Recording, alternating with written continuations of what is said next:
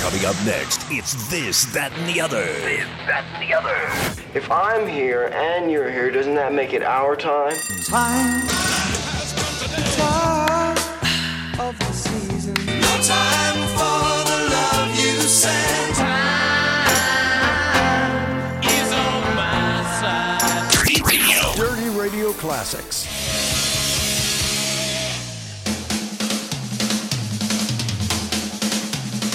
Hey, it's Greg D'Angelo, and you're listening to This, That, and the Other on Dirty Radio Classics.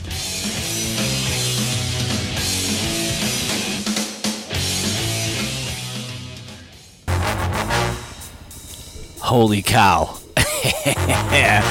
This War Song by White Lion, a band I used to be a part of. I'd like to feel like I'll always be a part of it.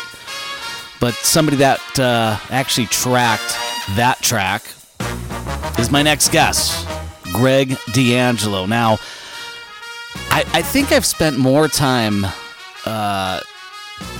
doing research on Greg. I want to do a really good interview with him for some. I always want to do a good interview, but I am particularly. I want to hit all the marks here. Now, a lot of past interviews have had, well, why'd you leave with, White Lion? And he kind of says, well, it kind of reached its end. It ran its course. And I watched a bunch of interviews that he did over the pandemic. And his reasoning for leaving a lot of bands was that it ran its course. So when White Lion ran its course, he got into Zakk Wylde's what would become Pride and Glory. And they spent 3 years doing that. And he left the week before they started recording the debut and only album by Pride and Glory. Brian Tichy took his space. And he said that it had run its course. But to leave one platinum band to go to another band and then to leave it just before I feel like there's something there. I'm going to see if we can find what is happening under the rock. And that brings us to our next guest, Greg D'Angelo, classic drummer. Not the first guy. Certainly not the last guy. But we're going to talk to him about his thoughts on White Lion. And we're going to ring him up right now. Oh, yeah. Pretty stoked about this. I hope it don't fuck it up. Hello? Hey, Mr. Greg D'Angelo. How are you?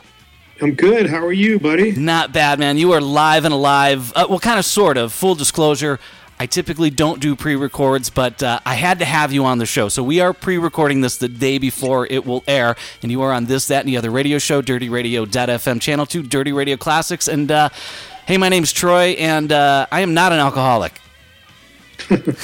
How you doing, man? I'm hanging in there, buddy. Right on, right on. So I appreciate you coming on the show and talking to me. I think I've done more research on you than any other guest. For some reason, I feel like I want to get it right. And, I have a lot of questions just about some things. Many I'm sure you've answered before, but I feel like, there's just a couple more answers that we haven't quite unraveled yet. And I'm hoping that you'll at least being entertained with me today.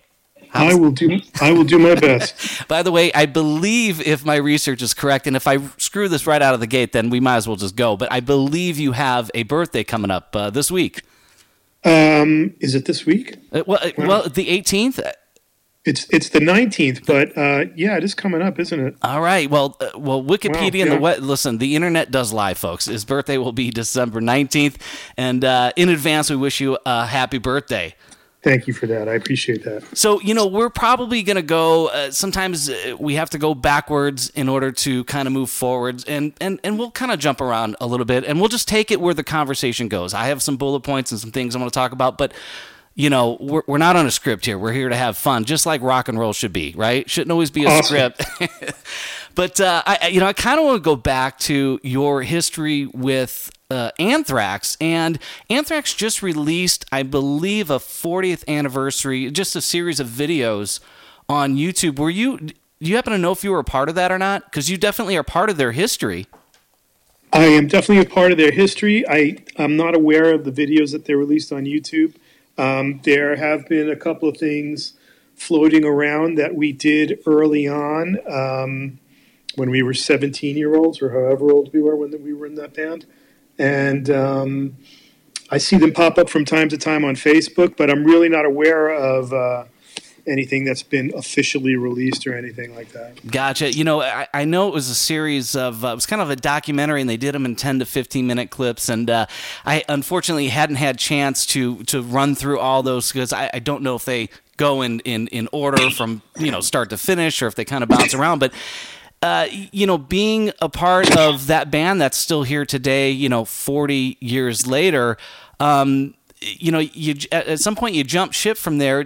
Was there ever an opportunity to stay in the band? And do you think, and I hate saying the what if thing, but you ever look back and go, God, if you get to that pivot in the road, the left or the right, the crossroads, were you at a crossroads moment where maybe there could be a chance that you could have been a bigger or longer member of Anthrax, or were you destined to always go the direction that you did once you left the band? Well, it was my option. I left, no regrets. It worked out well for me in the long run, but it was just really a question of what I wanted to do at that point in my life. To be perfectly frank, I wanted to play with better musicians, God bless Scott. He's a tenacious guy, and he's really done an amazing body of work over the years with the band, and my hat's off to him. But it was tough playing with the bass player, and there was a band that was playing in New York at the time called Cities, who had a fantastic guitar player named Steve Maranovich, and great bass player and singer, and they were definitely better players, and I wanted to up my game, and I thought that and they asked me to join the band. And I just thought that they were more in tune with what I wanted to do at the time. Anthrax had a lot of punk kind of influences, and that was never really my thing. I was really more Led Zeppelin, Bad Company, Deep Purple kind of fan. And I kind of wanted to, shoot off of that more than the Sex Pistols or the Ramones or something like that. So I opted to make the move, and I spent a year and a half playing with Cities, and became a better player, I believe, and had the opportunity to woodshed, and that ran its course, and no regrets. Is there anything that because right now you don't hear it, but the audience will be hearing the Hate demo from 1982, and as I understand, you're on that, correct? Hate Devil? No, it's called the Hate demo. I guess it's a demo from Anthrax from 82, and I believe you're on it, if my research is correct. Yeah, I was in the band in 1982, so I most probably am on that demo. I forgot the names of the tunes that were recorded out on Long Island, but I think there were about 4 or 5 songs that were recorded, and I think one of them made it to vinyl as a B-side or something. Somebody told me once. I haven't really paid much attention to it, honestly. Yeah, no, it's definitely been a long time ago. Do you know if outside of that one hitting vinyl, if any of those other riffs, I'm sure you'd have to go back and hear them and then try and compare them to any of the classics, but do you know if any of those made them out of those early 80s days, those kind of garage punk rocky days before they became the band they are now? I don't. Gotcha. Tell me a little bit about Cities, because I did come across, I don't know if you ever recorded with them, but the almighty AJ Pero, as I understand from Twisted Sister, had recorded with them. Was he just a studio guy? Did you replace him or vice versa? AJ was in the band before I was in the band, and I think he left when he got the offer from Twisted. They had somebody before me, I believe, and brought me in, and then I left when AJ came back. Twisted had finished up, and AJ wanted a seat back, so I left and he came back and played, and I soon thereafter joined White Lion. Wow. So think about some of the guys that you're kind of cruising around as a teenager, and now AJ Pero. There's some heavyweights out there. The New York scene is not one that I'm familiar with, because I came from the Midwest, Chicago, and while we had Cheap Trick and stuff, that stuff was a little bit before my time. And then in the early 90s, I moved west, but again, I missed that big wave. I wasn't in one of those bands early on, so I sort of was just like in this limbo of I was the one watching you guys on MTV, and the East Coast, going through your history and seeing some of the different people that you play with and the paths that you crossed. These are there's a lot of heavyweight dudes in the East Coast. The bar was really, really high. Yeah, for sure. And the bar scene when I was coming up in the 70s was very healthy. Everything changed when they changed the drinking age from 18 to 21. Everything kind of died at that point. But I used to routinely go out and see Bobby Rondinelli play in his band, Joey Franco with the Good Rats, who was really my teacher. He was kind of my sensei. Twisted Sister with their original drummer, Tony Petrie, and then Joey Markowski, who was also a great drummer from Long Island, and eventually AJ, who was fabulous. There was a band called Rat Race Choir. There were a ton of great bands in and around the tri-state area. And, you go out on a Wednesday night and you go see Bobby Rondinelli play, or you go see Joey Franco play, and it's like, shit, I really got to have my shit together to be able to do this the right way. Look at these guys. Yeah. They were just fantastic drummers, and I think most of those guys learned from Carmine Appice. Carmine, I know he taught Joey Markowski, he taught Franco, he taught Rondinelli, and so he's got quite a lineage associated with his name. Wait, is it Carmine Appice and Vinny Appice, or what is up with those two guys with the two different names? I don't know, man. They're both fabulous. They're both fantastic players. I love them. What are the odds to have two sons or that are both fantastic drummers? I mean, what are the odds? Yeah. So I found some other stuff on Jack Starr's Burning Star and Rock and Roll's The American Way. Is this an album that you recorded? Is this prior to White Lion or after? Or during? That was prior to White Lion, and that was really something that I was just hired to do. I was just hired to come in and play drums. I was never really in that band. But I and Bruno Ravel, who played bass on that, who was also in White Lion for a while. And Bruno's Danger bass player. Correct. Yeah. Correct. Yeah. So that that was really just a session. It wasn't. There were never any live shows associated with that lineup.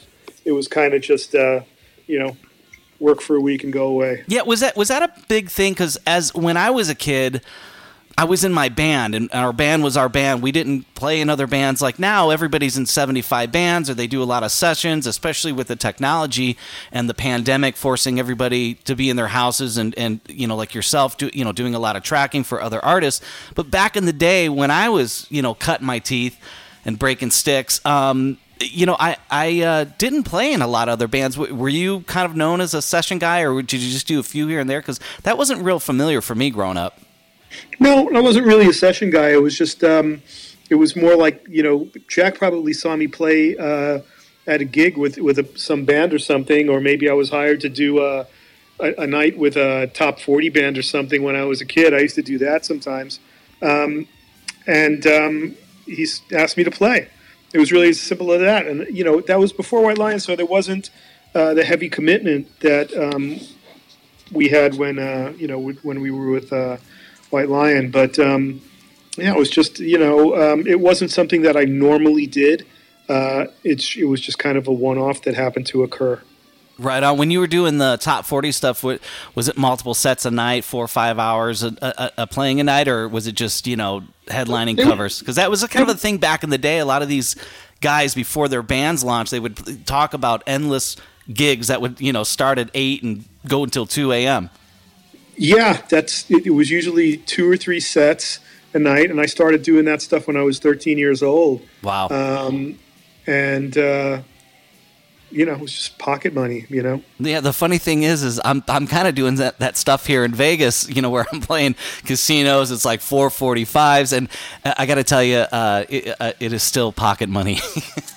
Yeah. It's like, wait, we're getting what? Oh, we do get a case of the mini 8-ounce waters too? Okay, I'm in. Sign me up. Yeah. So we answer an ad in the Village Voice, as I understand, to White Lion, which is, definitely your pinnacle band, the band that you're most well known for, and rightfully so. They had one album already kind of in the can. Do you happen to know what happened with the original drummer, Nicky, when he left? Do you happen to hear the story as to why he was out, Nicky Capozzi? Well, from my conversations with Nicky, the few that I've had over the years, and from what the guys told me, he just there was some physical thing that was wrong, where he had some issue where he couldn't play. But everything starts to hurt when things aren't going right, and I guess things weren't going right for them at that point in their career, and they were kind of at a low point really when they were looking for a new drummer. They had got dropped by Elektra. The record was shelved, and they were trying to figure out what the next move was. And and everybody was probably a little bit bummed out, and they needed some new blood. I'm sure that had something to do with it. So out of all the people that they auditioned, and I think Bruno Ravel, again, his name comes up where he, sort of helped make the connection as well. What do you think allowed you to stand out to be the guy that got the gig versus the other dozens or more that auditioned? Well, when I joined the band, Dave Spitz was playing bass. Bruno came in after Dave left. I brought Bruno in. But I think I was one of the last guys that they saw, from what the management had told me at the time. And I purposely went into that gig. I listened to the songs, and I'd seen the band play before, and I really thought Mike was a star. And they were really, they weren't really like a heavy metal band. They were really more. How to describe it? There, Mike's influences. It was like Thin Lizzy and Queen. And when you listen to that first record, you hear a lot of those influences. And I was like, wow, this is great. It's got a little bit of that progressive tip, and get to play a little bit more, and we'll do this thing. And when I went down, they were like, we want to do stuff that's a little bit more accessible. We want to be, and they talked about the Dokken record, the Tooth and Nail record, and and there was obviously a big Van Halen influence, but it was really about the song and the chorus, not overplaying, playing for the song and all that kind of stuff. So I had to do a really quick mental adjustment, say, okay, this is really more like, like a rock, like a straight ahead rock / and I hate to say it to a certain degree, but a little bit of a pop gig where, it's got these major choruses and everything's kind of happy, and you need to play to those songs with some cool fills here and there. So I had to kind of adjust what I was doing. So I underplayed. A lot. Yeah, and I had heard in some other interviews that I was, checking out some of the recording process, and we won't belabor all those other questions again, but that, big thing that stood out to me is that for you to go in and put down a great drum track was to know what the vocal was doing, and you didn't always have that luxury. But wasn't the second or the last album when you guys were rehearsing the songs, it was pretty much just the music, and you didn't have the vocal melody there? Yeah, I actually the last two records, both Big Game and Main Attraction, we didn't really know what Mike's plans were. The three of us had gotten together and started rehearsing by ourselves for Big Game in Brooklyn, and then came out and we recorded demos of all the beds, and then Tramp sang over them, and I said, "Oh, that's what you're going to do. Well, let me change this thing a little bit here. Let me change that there, to complement what he was doing." Why do you think that process changed from Pride, where you guys were, doing a lot of pre-production and it was a band effort, versus the last two albums, where the second and third, where maybe Mike wasn't there, and it was just the three of you guys doing that, and also tie in the songwriting process. Was it Vito would write a riff, or somebody else in the band would write a riff? You guys would woodshed it, and then Mike would come in and find a melody over it? Because it seems like you guys changed from the process of the Pride album to the other two. Yeah, that's pretty much how it went. Vito would come down with a riff, and to answer the first part of your question, we were able to do that on the Pride record for 2 years because we had absolutely no distractions. All the four of us ever did was concentrate on trying to be the best band we could be. Girlfriends were honestly secondary. Everything was secondary to the band. We used to go down to rehearsal every day, every other day, and just woodshed these songs for 2 years. So when we went to record them, there was no question we were ready. The Big Game record, we had 2 weeks. Wow. We came off the road. Vito had put together some riffs that he had strung together, and myself and James flew out to Brooklyn because we were living in California at that time, and spent a couple of weeks in a rehearsal studio just getting down these rudimentary arrangements. And then I guess Mike took those recordings and wrote on top of those, and came out to LA and honed it a little bit more, but it was a much shorter process. I guess in a way, though, it makes sense because, at this point, you're in the band's kind of revamping itself with a new rhythm section and securing a new deal, and until the album gets done and it comes out, then once it's out there and it hits, it's like, okay, where's the next product? We need it ASAP. So, and in addition to that, you guys are touring on it, so you're not necessarily just locked in a room rehearsing. Does that sound about right? It does sound about right, and really the overriding issue was the label wanted to build on the momentum that we had coming out of the Pride record, and specifically the success of When the Children Cry. That song did very well, and they were like, we need to get something out as quick as we can, and we just weren't geared for that. We didn't really have enough of a heads up to do what they wanted us to do.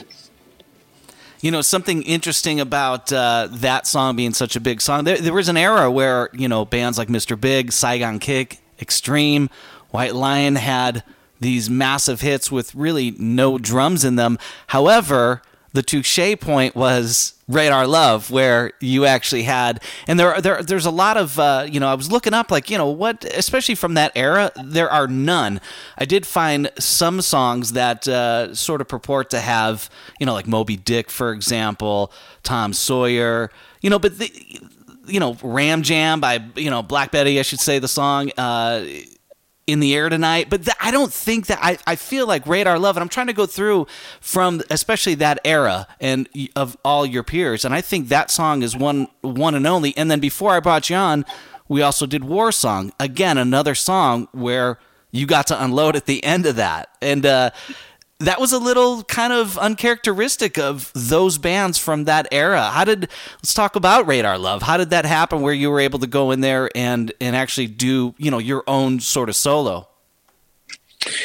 Interestingly, I had planned on doing something a little bit closer to what the guy in Golden Earring did. Yeah. And, we were doing the first couple of passes, and the producer took me aside, Mike Wagner, and he said, look, you got a lot more to offer than what's going on that original track. With all due respect to that drummer, you're your own guy. I've heard you do this and that. Why don't you put something together and do your own thing? So that's what I did. And that came together pretty quick, heavily influenced by, again, my teacher, Joey Franco. That's kind of like a lot of what I learned from him, and put together that middle section.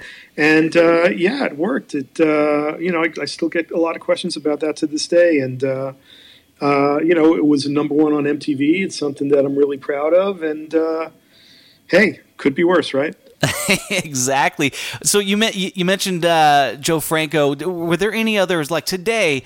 I'm not a drum solo guy, never have been. And, but if there's ever something that I want to work on or something, I'll go and look and see what some of the other guys are doing. And, everything is always interpreted different. Drummers, you can get 10 drummers to play Back in Black, and they'll play them 10 different ways, even though they're playing the same groove. Everybody, and that's the one thing I really love about drummers is even if somebody's up and coming, I'll go see, young kids opening up, and, they're just figuring out their instruments, figuring out how to play together.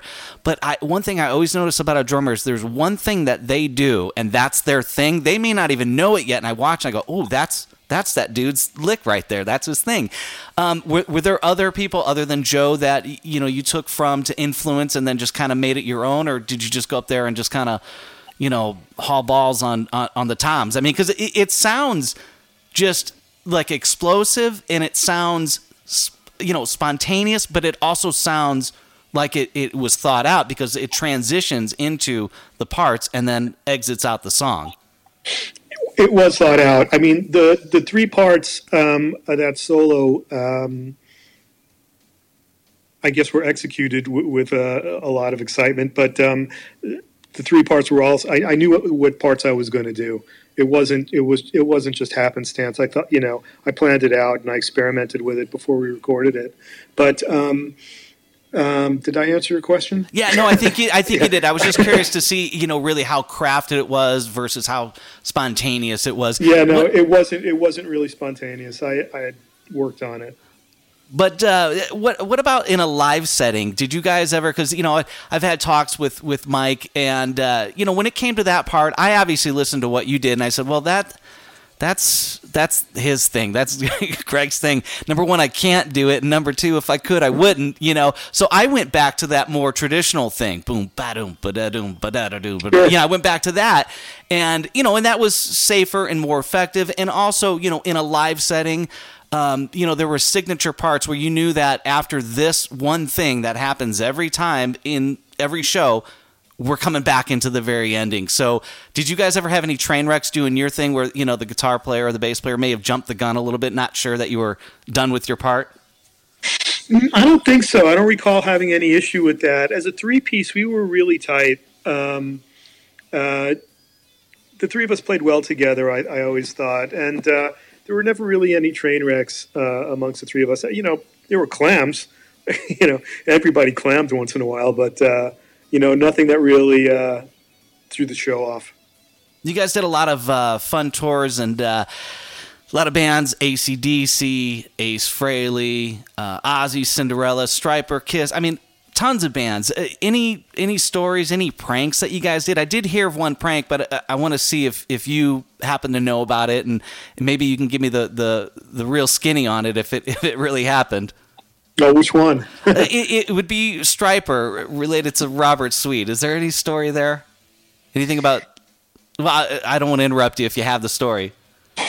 The one thing I remember about Stryper is us throwing forums out to the crowd in the middle of our show, which was kind of tongue in cheek, because I think those guys used to throw out the Bible. The Bibles, yeah. Like that. And we were just being wise asses, so we bought a bunch of forum magazines. Oh, and threw them out during our show, which would be an adult magazine back in the day. Right. I had heard a story from Mr. Tramp that Robert had this drum kit where he would come from stairs above. He would come down like a fireman, and he told me one day they lubed the pole. Apparently, he slid down pretty fast and kind of bit it. You remember hearing that or seeing that?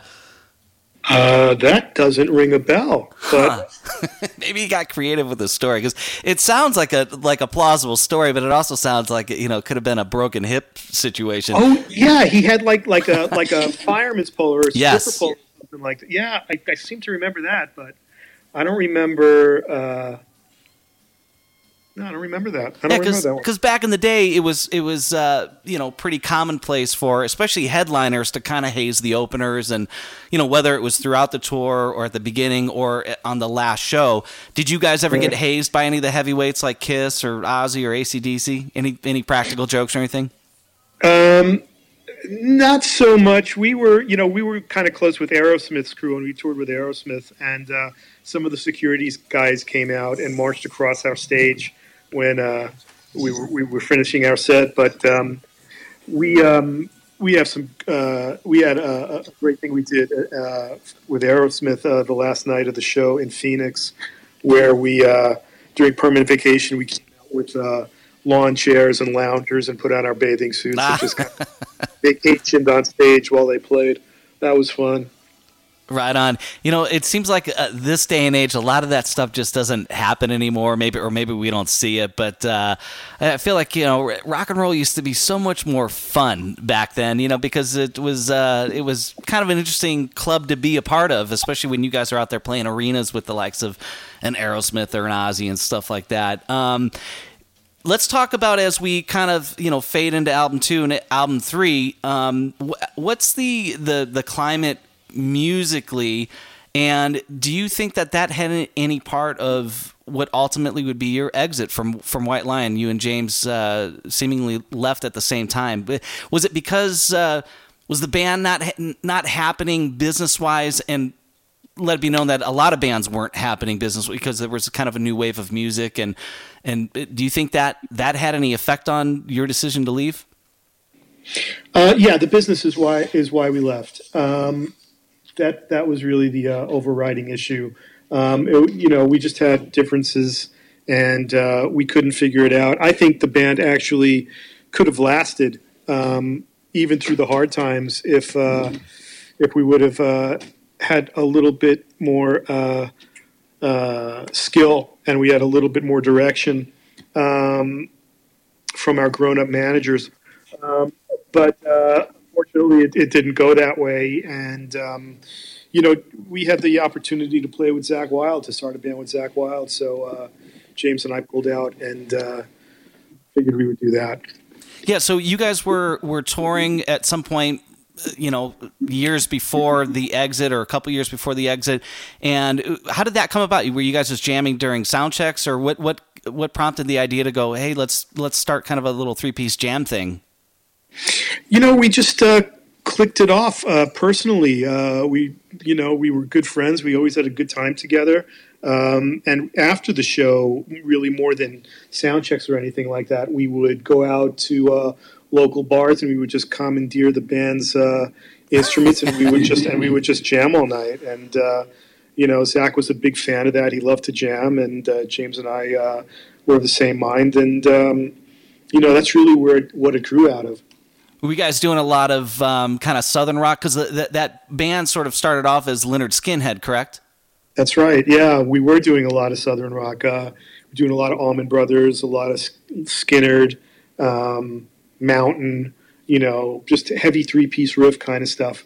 How did it turn from a jam band, after gigs at the local bar, to what would ultimately become Pride and Glory, sans you, though? How did that, hey, did Zakk have some original music, or was that something that you guys were kind of working on together?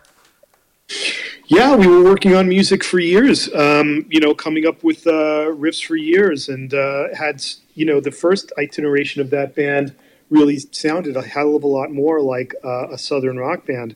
When it became Pride and Glory, it went a little bit heavier. I mean, there's a couple of tunes on that record that I think were from the old days, the older days, I should say. And obviously, he's gone in a completely different direction now. Sure. Yeah, I found a couple tunes. There was Farm Fiddlin', and then I found it was Baby. I got to hear somewhere in my notes. Baby, Please Don't Go. Baby, Please Don't Go, which to me sounded a lot like, I just heard a snippet of the groove, and it's playing underneath our conversation right now, but it sounded a lot like, I was like, oh, this is kind of like that Radar Love kind of vibe there. Is that pretty close? Yeah. Yeah, it was, and I think both of those songs were kind of promoted by Mike Varney, if I'm not mistaken. Maybe one was Guitar World and one was Mike Varney, I forget, but they were both on compilation records for guitar players. And Farm Fiddlin' was really just a jam that Zakk had, and we went into Sound City and recorded that. And I think Baby Please Don't Go was the same was it the same record? They might have been on the same record. I'm not sure. Yeah, I saw it on a different on a different compilation. It was I don't recall what it was off the top of my head, but yeah, I believe it was 2 different compilations when I was doing some research. Is that the only stuff that you recorded with Zach and J-Lo in that setup, that configuration? Oh no, I have we did the whole Pride and Glory record. I left a week before that record was recorded. So you demoed it, but you didn't track the album that's out to the one that was released in '94. That's Brian Tichy on there, right? Correct. Gotcha. So you kind of, I see how I'm trying to tie this together, where the business of White Lion isn't really favoring you guys. Did the dynamic ever change from a band vibe to where you guys felt like you guys were more hired guys? Or because, I mean, obviously, when you're the primary songwriters, the gigs are only paying so much, and then the publishing pays the publishers, right? People getting that. And if you're left out of that, then your lifestyle's a little different. Is that part of that dynamic that went a little south? Well, no, we were all partners in the band. We were all partners in the corporation. So it's kind of a little bit of both. We had issue with how the deals were structured, and and the disparity in income for seemingly the great amount of work that we were doing together was also an issue. So it was cumulative, Yeah, I think, for example, and we're just using, the guitar player comes in with the riff. The singer's like, oh, I got a melody, I'm going to sing it. So, that's your song, right? Well, that's what most people think. For me, being kind of in the same boat as you, same pair of shoes as you, is like, yeah, but there's also a drum beat, which I get is, if the drummer knows what he's doing, he's going to dictate what his pattern's going to be to complement the guitar and complement the vocal, and the bass is going to lay down a rhythm, which again is going to be in whatever key that the guitar player wrote the song in, but he's going to add his bottom end to kind of glue it all together.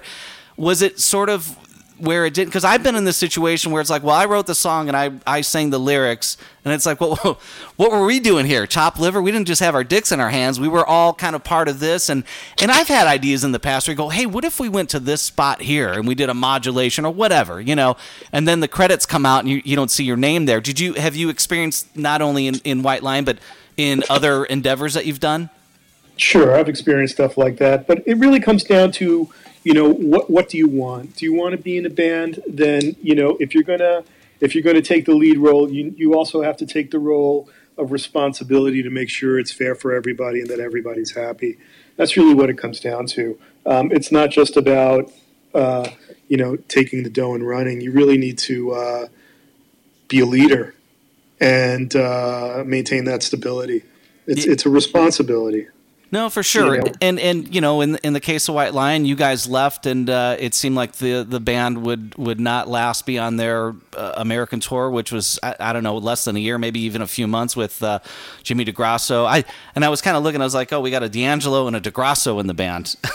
So lots of Italians in the drumming world, yeah. Yeah, but so I don't know. It's kind of interesting to see. What do you think, or what's your opinion on the demise after you guys left? Do you think that was just a victim of circumstance with the music sort of climate changing, or was that just going to ultimately be doomed potentially anyway? Whether you guys stuck it out and then eventually became unhappy and made the U.S. tour finish, and then that was it, or that 2 other guys came in and just didn't, it just didn't go beyond the end of that tour. No, I think Jimmy's a fine drummer, and Tommy as well. Tommy Caradona was a fine bass player, a friend of mine. It's really all about how important it is for you to keep it together. It sounds kind of childish to talk about a brotherhood or something like that, but you need to have elements of those ideals in any business that you do. I think, if you're not treating somebody fairly, they're going to split. They're going to look for greener pastures. If they're smart, they're going to want to take care of themselves and their families and their future. It's a real long conversation, and it's not just about the music business. It's about any business. You need to treat people fairly. And I'm not, saying that, I blame those Mike and Vito or anything like that. It's got nothing to do with that with that at all. I think it's really more about the people that were managing us kind of taking on that role and saying, hey, look, guys, if you really want this to be, something that goes on to be a journey or a band like that, then this is what you need to do. If you want it to last and it's important to you, then this is what you need to do. If you don't, then you do this. And I think, maybe in-fighting exclusive of myself or James, there were just a lot of things that weren't being handled right, in the business. And it just kind of overwhelmed, it just kind of engulfed, the band, unfortunately. And I would have loved to see the band continue. I would have loved to see the band continue with James and myself. I think that, like I said before, I think we could have wrote out any stylistic changes that the world was going through at that point, and we could have survived in Europe, could have survived out of Japan. There's a lot of things you could do to go and do business. You just don't have to do business in the United States. Absolutely. So the Greener Pastures at that point in time would be the Zakk Wylde, and we did talk a little bit about that. You and James Lomenzo to what would be a Pride and Glory. So how do you go all the way to the Greener Pastures? I mean, you're almost to the goal line there, and you leave the band inadvertently like a week before you guys were set to record that debut self-titled album, Pride and Glory. How does that happen? Similar issues. Same issues. Gotcha. Were you guys all sort of getting together when you guys are working on songs? Was it collaborative, or was it all of Zakk's stuff? And or just the same scenario where the drummer sort of and the bass player possibly just gets kind of excluded from the fun stuff? Yeah, it's similar issues. Gotcha. Do you have any relationship with? I take it you and James and. Tramp and Vito, do you guys still communicate occasionally or send pleasantries? We all send pleasantries to each other directly or indirectly, I think. I speak to Tramp every once in a while, and I speak to Vito every once in a while. I haven't really spoken to James too much. But there's no hard feelings, at least on my end, and I don't think on anybody else's end. It ran its course, and... there's always a big part of me that's always going to love those guys, and I always wish them the best. And, it is what it is. It's just the course that life took. Yeah, I've been in situations where I've left on bad terms, and after the pain, the stinging goes away a little bit. You just go, this was destined to end up this way because of these personalities or these conceptions or whatever. And while I was there, it was great. And then it was great until it wasn't. And, those things kind of happen. But, I hope that after, especially in this case, decades go by, everybody's like, hey, this is all who we were back then. And would we have all chosen to do things a little differently? I think the answer probably on everybody's, I'm not going to speak for anybody, but typically is like, yeah, we didn't really handle that right, or we let somebody else mishandle that. And I feel like that's the case here. I know that based on prior interviews that you did, and I know that you did a bunch during the pandemic. Did you, any ideas as to what Mr. Bratta is up to? And, I know he's always taking care of his family, and that's been something he's been doing since he kind of left the spotlight of White Lion. Anything new on the horizon that you've heard of that you might be able to disclose? As far as Vito goes? Mm-hmm. No. As far as I know, he's, still at home taking care of his family. Last I saw him, he was in good health and good spirits, and, we had a really nice visit. But there was no great urgency to come out and play or do anything like that he related to me. So that's really a question for him. Yeah, sure. Let me ask you this. So, I was a part of the Tramp's White Line, and I know in other interviews, and I take a little umbrage with this statement, but, that Tramp's White Lion, which at some point did tour as White Lion with the glorious logo, that the guys that were not you or James or Vito were considered scabs. And I want to hear how you think about that, because kind of, well, my question is for you is, well, you know, you weren't the original drummer, so does that make you a scab? And was there like somebody says, well, I want $150 a gig, and you came and undercut and said, well, I'll do it for $100? That to me would be kind of a scab. I feel like when somebody leaves because whether it's health, they've lost interest, it's run its course, you know, greener pastures, whatever it is. What are your thoughts on the fact that Mike Tramp took out a bunch of guys, aka scabs, and went out there and performed as White Lion? I mean, what were your thoughts? Did you ever see any of the videos? Did you hear any of the one album, the studio album that was done by that lineup? And what are your thoughts on it? I think scab is a little extreme. I don't think, I mean, geez, you could call every band out there today a scab. Well, yeah, of course, right? You know, if that were the case, then there's no original members, and, you know, and we all know, you know, bands that have like one or no members playing with them. But it's really about the songs. People want to hear those songs. And I don't think there's anything wrong with that. I think if you're going to do something like that, and, you know, whoever was in the lineup of the band that had the success has got somewhat of an obligation to kind of, you know, include the other guys and say, hey, listen, this is what I want to do. Whether it's financial or not isn't the issue. It's really more about, hey, guys, you know, here's my plan. I just want to kind of plug you in. But I don't know. I guess it's really, I guess it comes down to ownership and things like that. But you know, it's such a short life, man. You know, I don't see what the problem is with going out and making people happy, letting them hear the songs that they want to hear. It's you know, it's a ever shrinking community, you know, of people going to see this kind of music. And as far as I'm concerned, you know, let's just go out and have some fun. You know, let's make sure everybody is treated fairly and go out and play. But I don't think, you know, if there's one guy, a guitar player, bass player, drummer, whoever, who doesn't want to do it, there's somebody that would be happy to fill that seat, you know, and I don't think there's anything wrong with that. Right on, right on. Did you happen to see any of the videos? Did you shake your head, going, "Dude, what do you do? That's not the drum pattern. Come on, dude. It's on the album. It's there. I've already done the part for you. You just have to listen." No, it was kind of funny. In fact, right before I got on with you, I clicked on the link that you sent me, and it was kind of, the band sounds really good, man. I was really, like, I'd never seen it before, and I was just like, wow, that's pretty cool. And you know, Tramp looks good. That guitar player really had, you know, Vito down. And you played great, and the band sounded really good. I was smiling while I was watching it.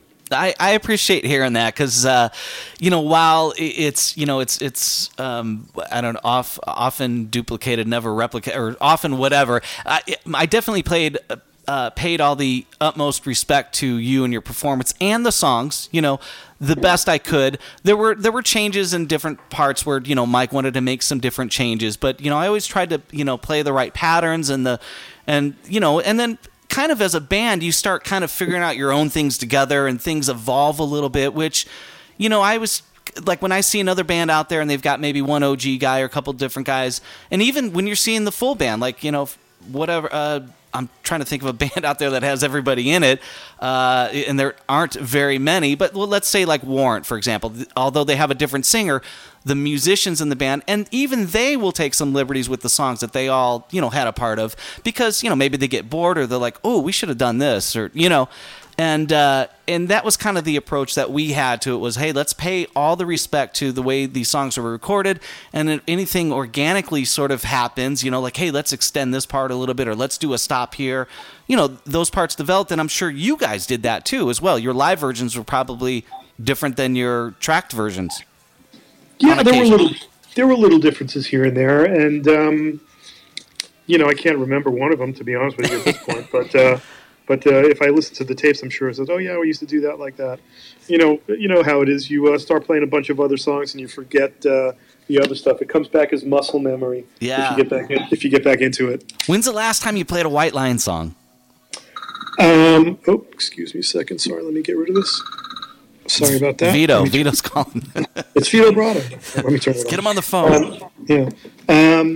Well, I play Radar Love with my Legends of Classic Rock band. And so I've been playing that song pretty steadily over the past few years. Do you still do the bang out solo in that song? Yeah. Has it evolved or changed or simplified, or are you kind of doing the album version? I do the album version. Depending on the night, I might extend it sometimes. Oh, and shit. I just kind of click it in for the guys that are playing with me. Right on. And that's a band that you started a few years ago, but got sidelined by a pandemic. And when I did some research on that band, you guys did 60 dates this past year. That's right. Holy shit. Yeah, we were all over the world. It was a great year. Wow. So tell me about the legends of classic rock. You've got, I know, Chuck Wright in there, Terry Lewis from XYZ, former Great White, and you got a couple other guitar players and keyboard player. Who else is in that band? Yeah, Terry Lewis is my partner. Him and I started the band, and we have Kevin Jones from Ozzy Osbourne's band playing keyboards. Chuck Wright is playing bass, and we have Jason Boylston from Bad Company and Starship playing guitar. Right on. And you guys are out there doing, because you guys look like you did a lot of overseas dates, not a lot of U.S. We did a lot of overseas dates. Great majority were overseas, and we have a great time, man. Everybody likes each other. We're all laughing like idiots and playing the same set that I played when I was 17 years old. Ironically, wow. So all the songs that you played in your first garage band. It all comes full circle. But now you're playing with the guys that had something to do with it. That's super cool. You must be reading my notes, by the way, because the transition into Legends was kind of like where we were at, because we covered all the bases and all that good stuff. I know that you had a little stint with Rough Riot, and I think, from what I understand, did a couple gigs, then a pandemic again, sidelined that. And did you ever get back with them? Because I noticed, I think they got a different drummer that was the original guy from Rough Cut or something. What happened with that? That band kind of split into two. You're talking about Shorty and Carlos and those guys, right? Yeah. Uh-huh. Yeah, Paul Shortino. They had a band with two of the guys from Quiet Riot and three of the guys from Rough Cut, and they dissolved into two bands. And Sean McNabb asked me to come down and play with Carlos and Paul, and we did two gigs, and the pandemic hit, and it kind of dissolved. Everybody kind of went their own way. Sean played with the Legends for a while, and great bass player, and a good friend. And it's just, I guess the pandemic kind of screwed the pooch for a lot of different things, huh? Yeah, and it seems like when it comes back together a year later, people's heads are maybe in different spaces. They've made different relationships or different ideas as to what to do. You got some experience with Rat. Jimmy DeGrasso had something to do with Rat, and also in White Lion. You yourself has played with Stephen Pearcy solo, also tracked the Smash album. And so I went through the Smash album. I was like, well, I know there's a video song to play, but I dug what you did in Lollipop. So that's the one that we're playing on the show today. Okay. Tell me about playing with Pearcy. I know that you guys were kind of neighbors, and you came across them, and it was like a hey ho and let's go. And now you're jamming and recording an album with them. When's the last time you played with Pearcy? Boy, it's been a few years since I've played with Steven. But yeah, you kind of nailed it. That's what happened. I was walking to get my mail, and he was out watering his roses. And hang on. Greg, we have to pause for a second. All right. So Pearcy's out there. He's got his microphone. It's like the brass knuckle microphone in one hand, right? And then he's got a fucking thing full of water in the other hand. There's the visual. Maybe he's wearing short shorts. I don't know. That's just my visual, not yours. And he's watering roses, and you're out there getting your mail going, hey, what's up, dude? And so, wow. All right. Keep going. Sorry. Yeah, that's a pretty good idea. You should tell him to build like a knuckle hose bib or dude thing or something. Yeah, I was just walking to get my mail, and we started chatting. And he says, "Hey, you want to come play?" And I said, "Sure." And one thing led to another, and I was with him for a while. I forgot, good 5, 6, 7 years. I don't even remember. Yeah, and I know in his band, I know Eric, I'll call him F, so I don't ruin his last name, but, that band, it's a solo band, and Eric's been with them for forever, and the other guys sometimes change in and out, depending on what's going on. How'd you find your way out of there? Is it because you were doing Legends, or was there a conversation about it, or how'd that work out? Because I think Scott Coogan's back with Pearcy, as I understand. Right. it just ran its course. It was just time to do something else. That happens sometimes. And you guys are on good footing, though? Yeah, sure. Ever think about, or was there ever a discussion to when they got back together briefly without Bobby Blotzer that maybe you would be a part of? Maybe D'Angelo would replace DeGrasso in Rat, or did that not come up? That was part of a conversation for a while there, and interesting. They just couldn't get. Between Steven and Warren and Juan, they just couldn't see eye to eye. All three of them together at any one time, which is a shame because what a great body of work, and what a talented bunch of guys, and they really should be out there playing. Absolutely. And they got a big box set coming out next year, and good. And it would be a shame if they couldn't do, because you think about that band and the amount of hits that they had and how unique Rat was.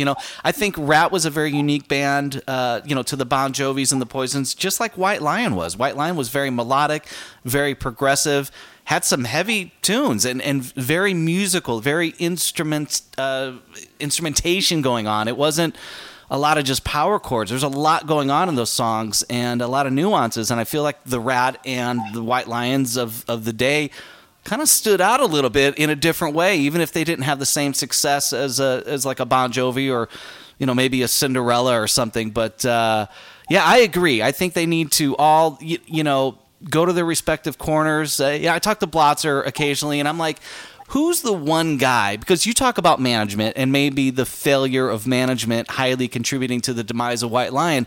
Who's the management that could come in, smack these guys in the face and go, listen, let's get it together. There's a reason, there's a purpose to do this. It's a shame to not do it. And, who's the guy that used to manage Zeppelin? Maybe the guy with the baseball bat needs to come in. I don't know. Yeah, well, the problem is you get into your 50s and 60s, and that kind of stuff doesn't work as well as it might as in your 20s and 30s. Good point. Everybody's stubborn in their ways. And everybody kind of calms down a little bit and just says, "What's the number? You want a gig? Okay, what's the number?" Well, they got offered a 6-figure gig here in Vegas $250,000, and they couldn't get it together for that. I don't know. I don't think they're going to get offered any more money than that. But maybe that's just my rumor, but I've heard it from a reliable source. But that's too bad. Let's wrap up then with you and kind of button it up. So we're doing the Legends of Classic Rock, right? Is that correct? LOCRBAND.com.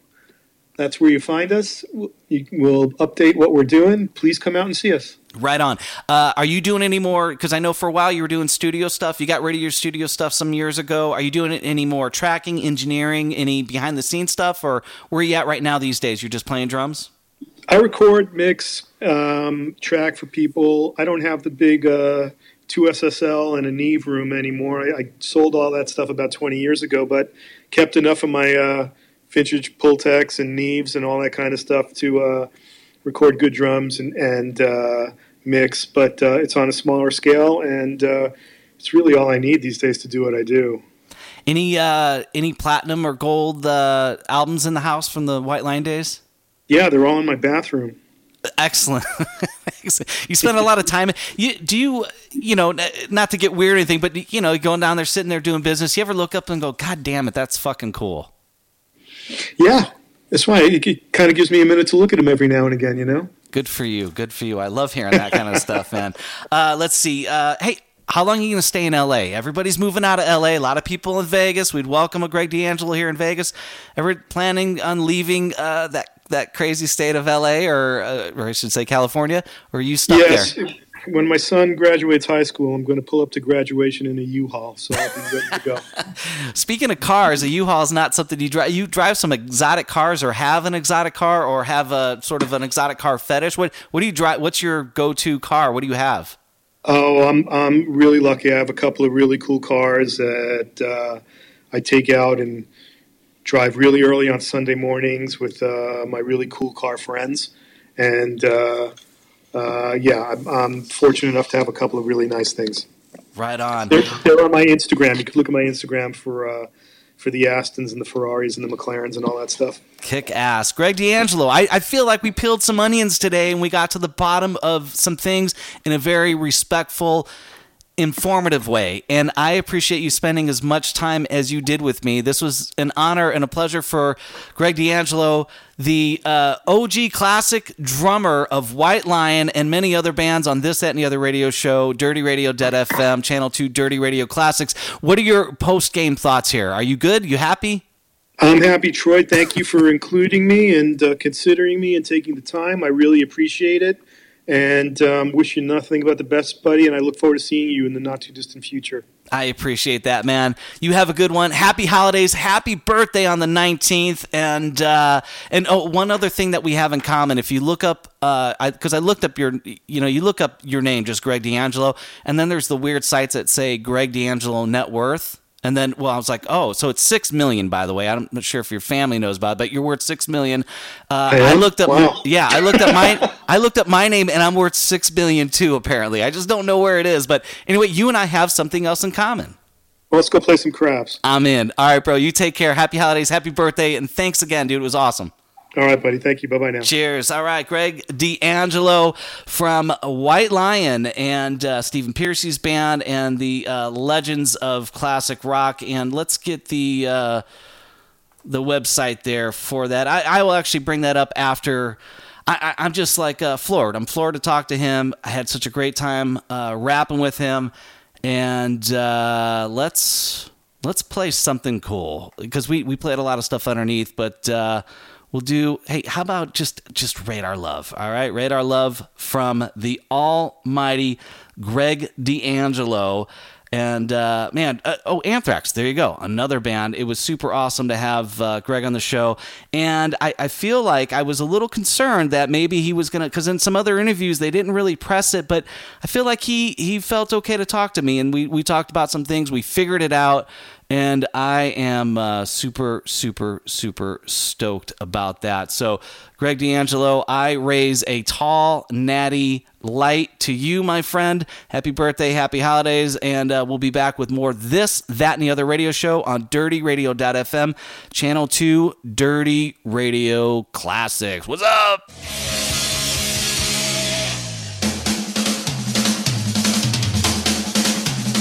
Hey, it's Greg D'Angelo, and you're listening to This, That, and the Other on Dirty Radio Classics.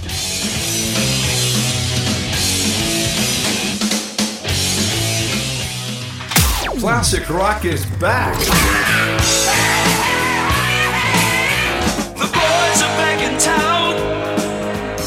Just when I thought I was out, they pulled me back in. Classic rock on Dirty Radio Classics.